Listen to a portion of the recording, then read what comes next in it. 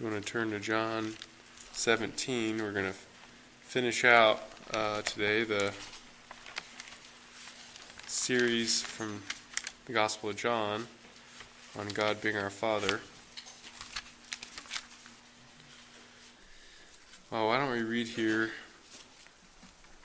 and as we read through it, you can just think about all the different things we've talked about. Really, it's been quite a long time.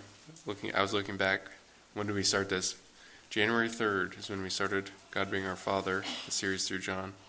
It's been quite a while, but almost all of the things we talked about we really could have just gone through John 17 and talked about. And so we're just going to kind of use this as a review of the things we've talked about. So as we read it, just think, maybe notice some of those things. Starting in verse 1. When Jesus had spoken these words, he lifted up his eyes to heaven and said, Father, the hour has come.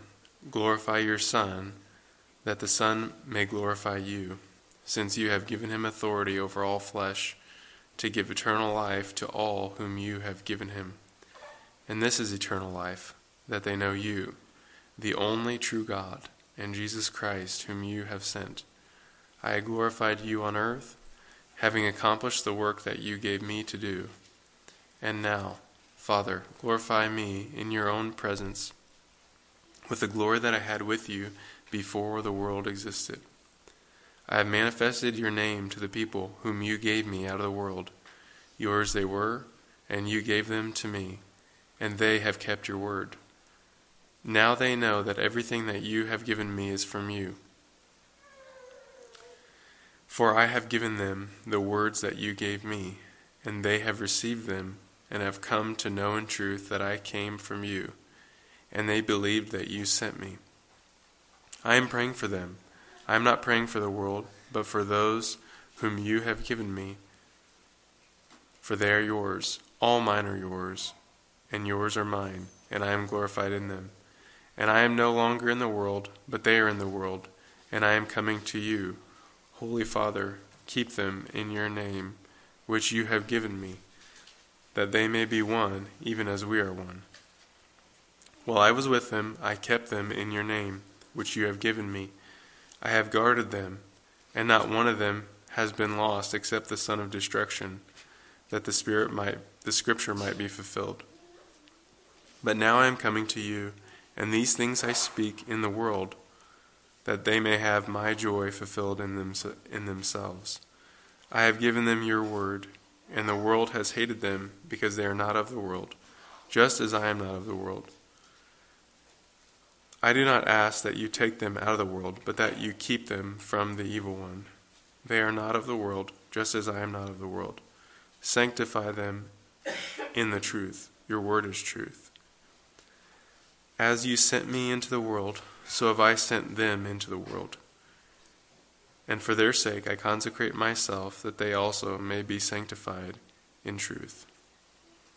I do not ask for these only, but for those who will believe in me through their word, that they may all be one, just as you, Father, are in me and I in you, that they also may be in us, so that the world may believe that you have sent me. The glory that you have given me, I have given to them, that they may be one, even as we are one. I and them, you and me, that they may become perfectly one, so that the world may know that you sent me and love them, even as you love me. Father, I desire that they also, whom you have given me, may be with me where I am, to see my glory that you have given me, because you loved me before the foundation of the world. O righteous Father, even though the world does not know you, I know you, and these know that you have sent me. I made known to them your name, and I will continue to make it known, that the love with which you have loved me may be in them, and I in them. Well, this is where we started, and this is where we're going to finish. This series is this really rich chapter in John 17. If you remember, the very first question I asked before you guys even knew what the series was about, I said, what if I ask you, what was the mission of Jesus? What was one of the missions of Jesus that he came to earth to accomplish? What would you say? And we talked about, maybe think of a verse where Jesus says, I came to do this, or this is the mission. And we talked about that, and nobody said to show the world the Father. But we see, and I hope you can see that real clearly now through the whole Gospel of John. It's very clear that that was one of the things that Jesus came to do, was to show the world the Father, to really revolutionize and change it and show what all those hints in the Old Testament about God being our Father meant in their fullness. And that's what he says here in John 17, that he came and he hasn't died yet, but he said he accomplished the work that the Father had given him to do, and that was to manifest his name. And the name was obviously Father, the name Father. And so now we know something that the Old Testament saints didn't know. And I said it like this before. This is the most helpful way, at least in my mind, to really realize what that means. I mean, imagine one day, you meet Moses, maybe in the new heavens and the new earth. And, what question would you want to ask Moses? I might want to ask, what was it like, just for the Red Sea to part, or many of the things that he experienced. I'd love to hear about it. But you know what? He might say, whoa. Before we get to any of that, I need to ask you a question. What was it like just to call God Father? And the reality was he couldn't. He didn't know that. God used him to reveal that God is the I am, but they didn't know God was Father. They couldn't call him that. And really think what that means. That privilege that you have when you sit down to dinner or get up and bow your knees before your day starts, just to say Father, to be able to call God Father. It's an immense privilege that you have that the greatest Old Testament saints didn't have. What a wonderful thing that Jesus came to reveal God to us, and the word that he wanted to show us that we never knew before, at least not fully, was that God is our Father as individuals. Not just the Father of Israel, not just the Father of David and Solomon, but your Father, my Father. It's amazing. It really is. And what a wonderful name it is, right? Father. I think this quote that I've shared before, again, kind of just a review here, but this is a quote from Spurgeon that gives a real feel, I think, for the great privilege of calling God Father. This is Spurgeon. He says, "If I come before a judge, I have no right to expect that he shall hear me at any particular season in anything I have to say. If I came merely to crave for some gift or benefit to myself, if the law were on my side, then I could demand an audience. But when I come as a lawbreaker, and only come to ask for mercy or favors I deserve not, I have no right to expect to be heard. But a child, even though he is erring, always expects his father to hear what he has to say. Lord, if I call you king, you will say, you are a rebellious subject. Be gone. If I call you judge, you will say, be still, or out of your mouth will I condemn you. If I call you creator, you will say to me, it repents me that I made man upon the earth. If I call you my preserver, you will say to me, I have preserved you, but you have rebelled against me. But if I call you Father, all my sinfulness does not invalidate my claim. If you be my Father, then you love me, and if I be your child, then you will regard me." It's a really amazing thing that God wants us to know him as Father, and that means a lot of things, but certainly it means that he loves us, and we can come to him in our sin. We can run to him when we did all the things he said not to do and ask for forgiveness. We can be certain that he cares for us, and Jesus came to show us that. John 3:16, "For God, the Father, so loved the world that he gave his only Son, that whoever believes in him should not perish, but have everlasting life. I mean, the reality is God, the Father, loves you not just a little bit, but a lot, more than we could ever imagine. God could have sent and sacrificed all the angels that there are, and it would be less than what he actually did. He sacrificed his only Son. And we see that here coming up over and over, the Father's love for us. So that's one thing, that Jesus came to manifest this new name, the name of Father. And he did it. And he showed it. And he proclaimed it clearly. And now we call God something different. We call him Father. No prayers in the Old Testament start Father. All Jesus' prayers, except for one, start Father. And remember the one that wasn't? It was on the cross where he said, my God, why have you forsaken me? Even that, the one time he didn't call Father, was so that we could call him Father. And so the reality is that Jesus paid a great price for us to know God, to be with God, and to be able to call God Father. Share his very own sonship with us.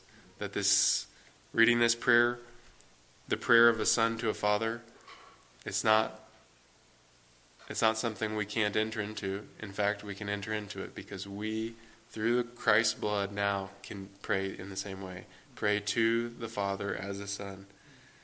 And so that's all really review. We've said all that before, and there's more. I mean, there's so much here. Think about all the times we talked about faith and believing, how much that comes up in the Gospel of John, and that comes up again here in this prayer. That's what he says of his disciples, those who he has come to save, those who have believed on him.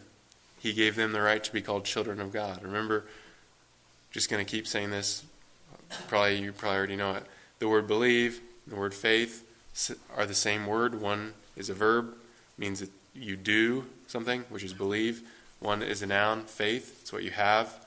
So connected in the Greek that it's one letter different, just the ending is different. So it would be more like in English the word hammer and hammer. Hammer is what you have, that's faith. And hammer is what you do, that's believe. Unfortunately, we don't do that in English, so it's not easy to connect those. So I'm going to use faith and believe interchangeably. But that's what it means to become a child of God, is to believe. Believe what? Well, really it is that we're believing that the Father sent Jesus. That he wasn't a rogue, that he wasn't just some guy saying, here I am, I'm going to tell you what you need to do. He was actually the very Son of God, God himself, come down that we can trust him. If he wasn't sent by the Father, then there's no need to trust him. We shouldn't trust him. But we can see from his life that he's worthy of trust. We watch what he does, watch what he did, watch his love, his compassion for others, watch his wisdom, watch and hear his teaching and say, no man ever spoke like this man. And we know that Jesus is who he said he was and that he was sent from the Father. So what do? We trust him, we believe him, we have faith in him. And that is what changes everything. That's what changes your whole life. It's amazing. We've, again, just repeating myself as we close this series, but think about the difference between a kid in your classroom who believes hard work's never going to pay off, nobody cares about him, no one's going to look out for him, he needs to look out for himself, number one, that his parents don't love him. The difference between that kid that believes all that and that his life isn't worth anything, that his life doesn't have meaning or purpose, and the kid who believes hard work does matter, that his parents are there and care for him, that what he does really affects the world and he's responsible for it, that he has value, that he has a purpose. And just the trajectory of those two kids is diametrically opposed. How much more? Well, what's the difference there? Believe what they believe, right? And how much more Jesus, what we believe about Jesus, all those things and more. We believe that we have a Heavenly Father that cares for us. We have someone that is ruling the world in a way that's just and right and is going to put all things right in the end. That someone who loves us sent his only Son to die for us. Christ came to die for us. We have an older brother who loves us. That all these things, that you have a purpose, that you have value, and that it's all wrapped up in Jesus' life and death for you. That belief changes your trajectory of your whole life. It pulls you into the kingdom, right? It pulls you into becoming a child of God simply by believing what Jesus said. It's a really amazing thing, what we're saying. What we're saying here is radical, right? What we're saying is, imagine this, one day we're all going to be here. We're in this place, which is we die and we stand before God as judge. And we'll give an account of everything done in the body, whether good or bad. Think about that. And think about what we're saying. The message of Christianity is, what we're saying is, I'm coming to God. And you know what I know? I'm totally guilty. I deserve punishment. But I'm coming and I'm expecting something. I'm expecting a gift. Instead of punishment, I'm expecting a gift that I don't deserve. That's amazing. God, here I am. I'm here, ready to give an account. I'm totally guilty. You know I'm guilty. We both know I'm guilty. You know it better than me. Well, why are your arms out like that? Well, I'm actually expecting a gift. I'm expecting you to call me son. Give me a crown. Give me a robe. Washed, dipped in the blood of Jesus. And give me eternal life. I know I don't deserve it, but you told me, you promised that you'd give me a gift. And I'm here and I believe it. And so that's why I'm showing up to my own sentencing, hoping and knowing that I'm not going to receive punishment. I'm going to receive life and a gift, and more than I could have ever earned if I had lived a perfect life, because I'm trusting in Jesus. That's an amazing deal, right? That's wonderful, and it's unreal, but we believe it because we trust Jesus, and that's what he promised, and we're convinced by who he is, and that's faith. Faith in the grace of God, the gift, free gift that Jesus offered us. And the other thing, in terms of this faith that we're talking about, that Jesus is saying is the difference between his followers and the world, it's not just Sunday faith. It's not like, here we come, we're going to sit here and listen, and we're going to nod like, yep, I believe that. I believe that. I'm here because I believe that. It's not Sunday-only faith. It's faith that when you're sick, you can trust God. It's faith that when your child is born blind, you can trust God. It's faith that when you're bound up in sin in your daily life, as I've tried to beat this over and over and over in my own strength, and I cannot do it. I keep being pulled back in, but I can believe, and I know that God wants to free me. That's faith. Faith in the everyday, not just sitting right here. Faith when you lose your car keys, that God's in control. Right? Faith when you get stuck in traffic, that it's okay, that God knows all things, that I don't have to yell or scream. It's faith that when you do yell and scream, that God wants to forgive you. You don't have to clean yourself up, that you can go right to him as a father and say, God, I really messed up. I don't want to be like this. Wash me by your blood, forgive me and cleanse me and make me different. And you know that he wants to. That's encouraging. So what we're saying is this, is it's faith, not just in these ideas, kind of religious Sunday ideas that we just come in here and we kind of nod our head. It's faith that goes through our day, every single day. We're not just trusting Jesus with our soul and our sin. We are trusting Jesus with our soul and our sin. We are believing him that he'll wash us and he'll help us in the everyday. He will help us in the everyday. He'll help us with the little things as we walk through our life. As we show up somewhere and there's no bread, there's nothing to eat, Jesus is compassionate, right? And he cares for us. He wants to provide. Faith in the everyday that we have a Father who cares for us. And so that's different. And that's really the difference between the world and the two categories. The world and the children of God. We believe. It's not that we're better. It's not what we've earned it. That's another thing that we can notice from these chapters. I want you to look at a particular verse here with me. Look at verse 6 in John 17. I have manifested your name to the people whom you gave me out of the world. Yours they were, and you gave them to me, and they have kept your word. That's a very gracious way that God views his disciples. The disciples messed up a lot. The disciples didn't get it a lot. The disciples, Peter is just about to deny Jesus 3 times. And he is saying, this is when he looks at them, he says, they've kept your word. That's amazing. What grace there is there. Gracious God looks down on us. He's pleased with our feeble and frail and imperfect obedience because it's covered in the blood of Jesus. Wouldn't it be discouraging if this high priestly prayer was Jesus saying, you chose these people and you gave them to me and they are just bumbling all over the place. And I thought it was going to be different than this. I thought maybe they would really get their life cleaned up, and after 3 years they're still struggling with the same things. But I'm going to die for them anyways, even though they're not the best group. That would be discouraging. Right?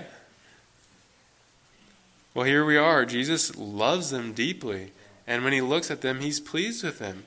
He's pouring his heart out for these people that he loves to the Father, who also loves them. And that's clear too in the passage, because he's saying, they're yours and they're mine. They're both. You gave them to me. I came to purchase them for you. And the Father and the Son both love us. What an encouraging truth. Through faith, God sees us like Jesus. Well, there's so much more. This is like a fire hydrant type message, which is, I'm just sharing way too many points, but we've actually already talked about all this, so it's just kind of review, kind of hitting them all again. But remember, we talked about being called, being cared for, and being kept. That's all here too. Look at John 17:6 again. Yours they were, and you gave them to me, and they have kept your word. Jesus manifested his name to his people, and it was the Father that gave them to him. Very similar to John 5, where he says, everyone who has heard and learned from the Father comes to me. It's like the Father handing over to Jesus his people. They hear his voice, they're called, and he gives them to the Son, and then the Son gives them back to the Father. Jesus came here to call bumbling, imperfect sinners like you and me. That's amazing. Is that worth leaving heaven to come down and do that? It was to Jesus. It was to the Father. That's amazing. He called us, and then he cares for us. The Father shows special care for his children. This is 17:9, if you jump just down just a little bit past that. I am praying for them. I am not praying for the world, but for those who you have given me, for they are yours. He's specifically saying, I've got a special group here that I'm caring for, that I'm in this prayer, I'm caring for them. I'm praying for them. I'm not praying for everyone. I'm praying for the ones you've given me. I'm praying for your children, those who believe, and I have a special care for them. God especially cares for you. That's an encouragement. The Almighty God, the gracious God who loves imperfect sinners, he cares for you. Jesus took the time to kneel down and pray for the disciples here, but he says he's not praying for those only, but for those who will believe in me through their word. He's praying for you and me. Jesus called us, the Father called us, but he cares for us. And even now, in heaven, the Son is interceding for us. He continues to care for us.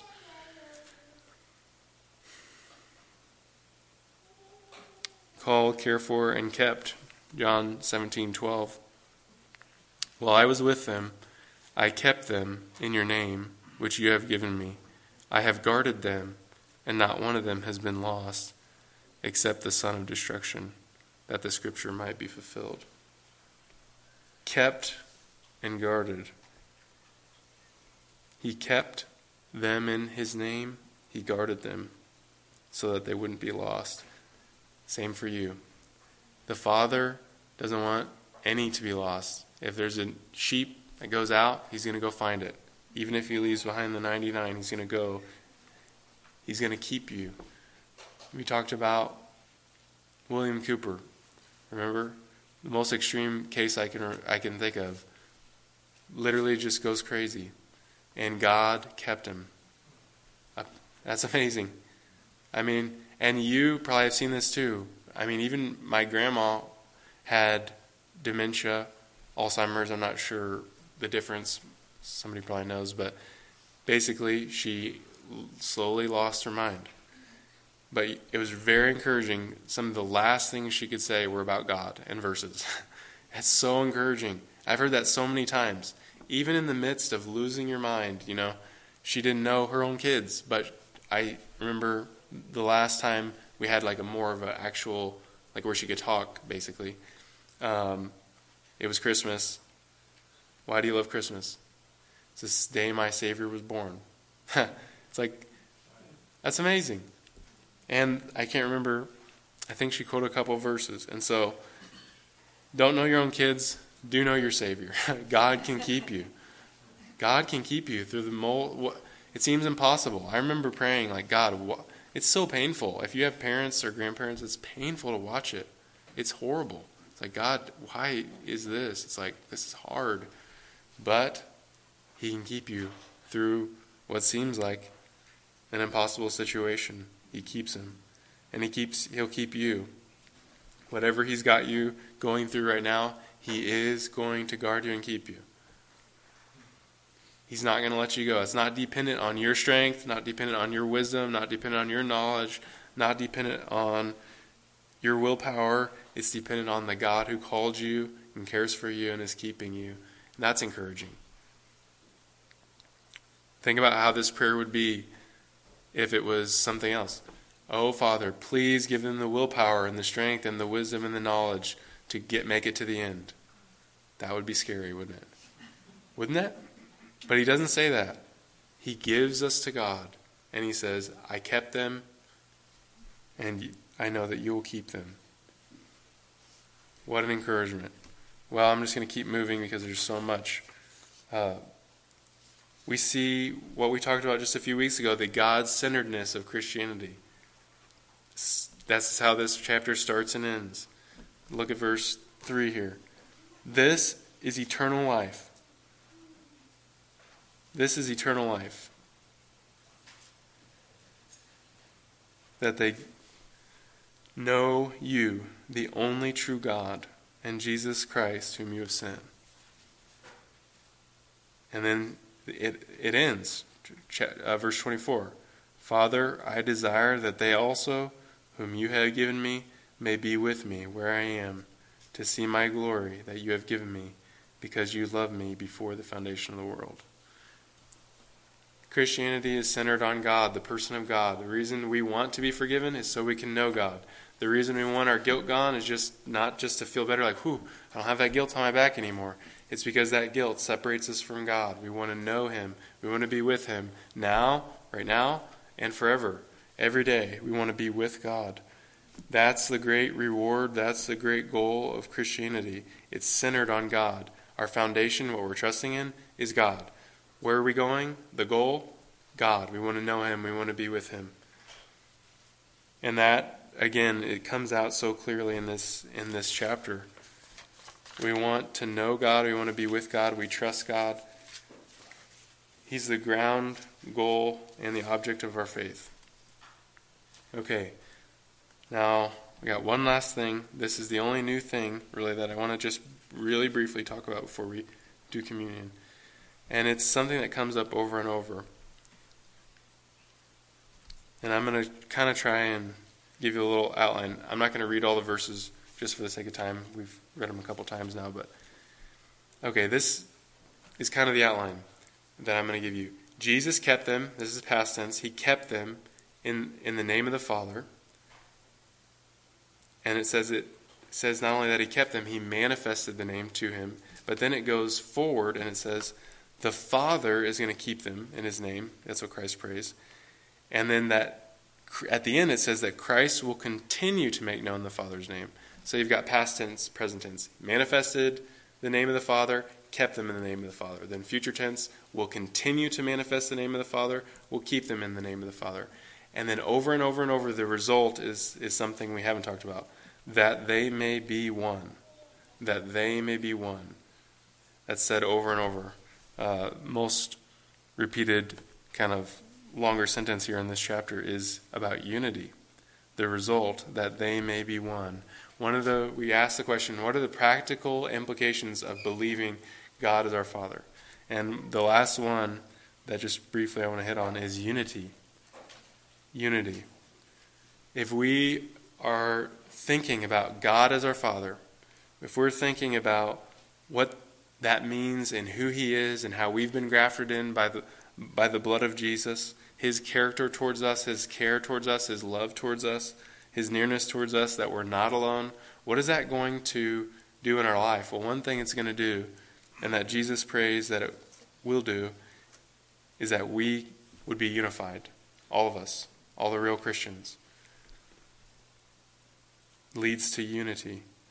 Unity in a person, the Father and the Son and the Holy Spirit, in God. That's where our unity comes from.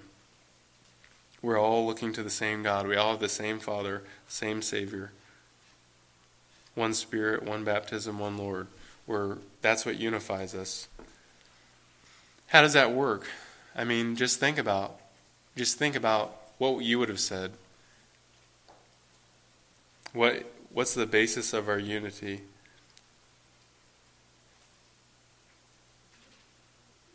Is it that we all read the same books? We all like the same pastors? We all listen to the same sermons? Even just that we're all here in the same building? No. It's in God Himself.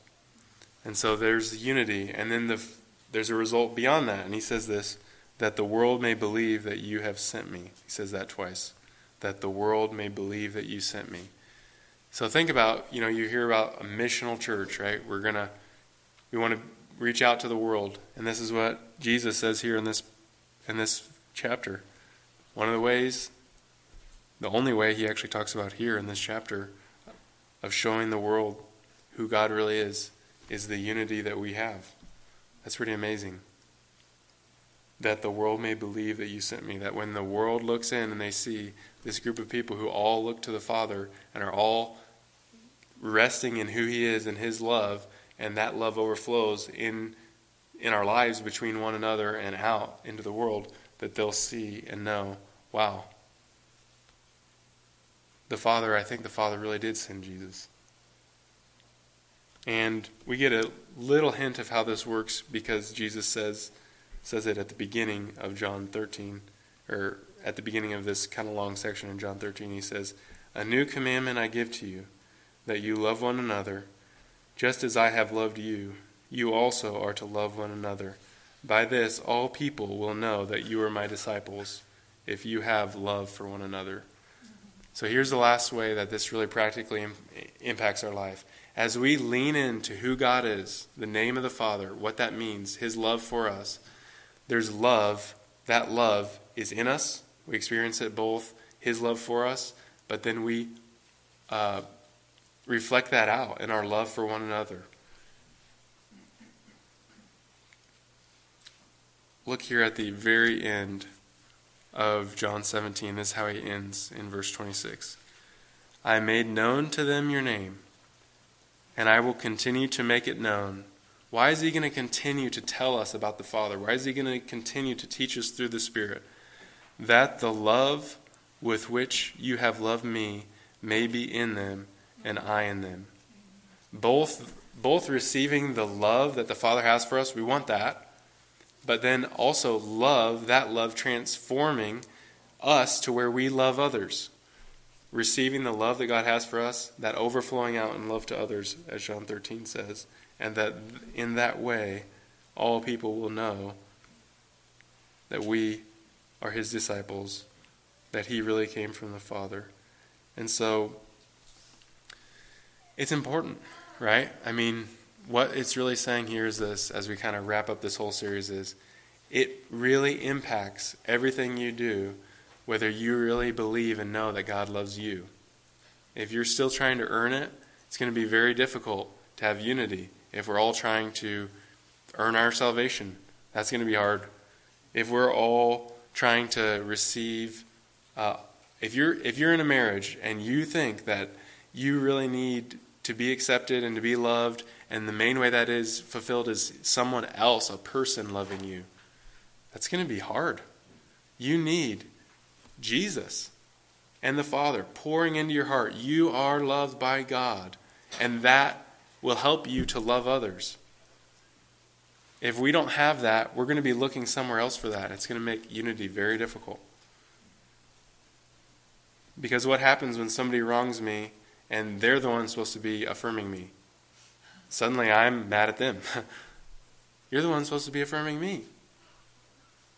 But if I get that from God, that's okay. If I know that God loves me, then when I'm short with my wife and she knows God loves her, it doesn't destroy her. She's got what she needs in God. And she can say, you know what, that hurt, what you said, but it doesn't put her in the dust and ashes. She has stability there. And it's the same not just in marriages, but in church relationships. We've got to know that God loves us, that He really cares for us, that He's really there for us, and that'll make a difference in the world. It's really amazing here what Jesus' view of reaching the world is like in this chapter. It's like, abide in Jesus, know who God is and how much He loves you. That's going to overflow, and the world's going to know. That's pretty amazing.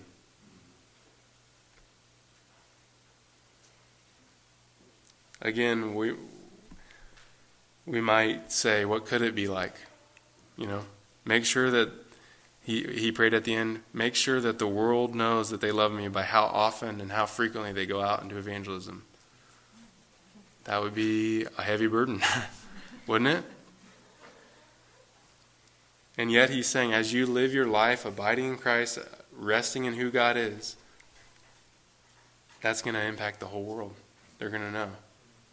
I'm not saying I get it. I'm not saying I see it all the time. But this is the Word of God, right?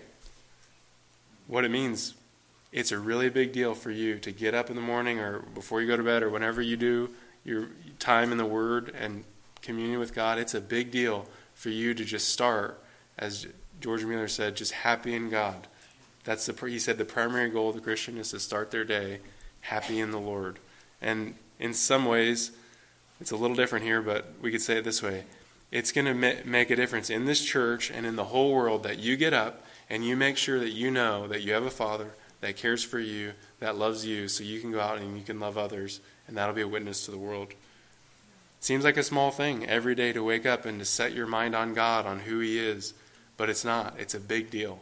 It affects this church, it affects your marriage, it affects the world. And so we want to take it seriously. Let's just close with some concluding thoughts.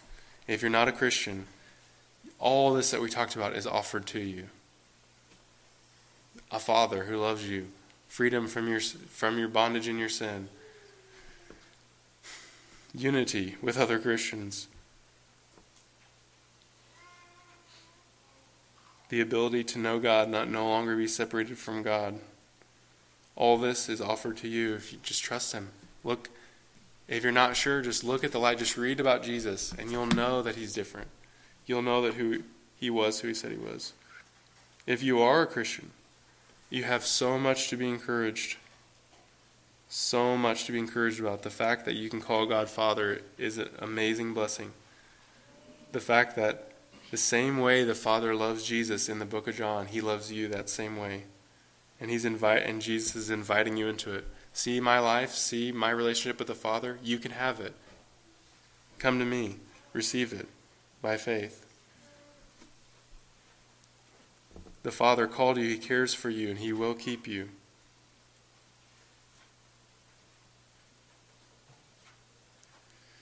Well, we have many reasons to be encouraged and to affect our daily life. We didn't even really get into prayer, the encouragement that we have, just like Jesus. How He prays here to the Father, we can do that too. And so there's so many things that we can learn we want to live them out. We just ask the Lord to help us. We want to be filled with the love of God so that we can love others. It leads to unity and it leads to kingdom advancement. Why don't we pray together? Father, we do just thank you that you care for us. And Jesus, we do thank you that you came down to show us and to die for us. We just pray these things wouldn't just sit in our minds, but they'd be real to us each day. We pray that you would do exactly what you said, continue to manifest your name to us, the name of the Father to us. Show us how much you love us. We want the love that you have to be in us, so we're looking to you for that, looking for help.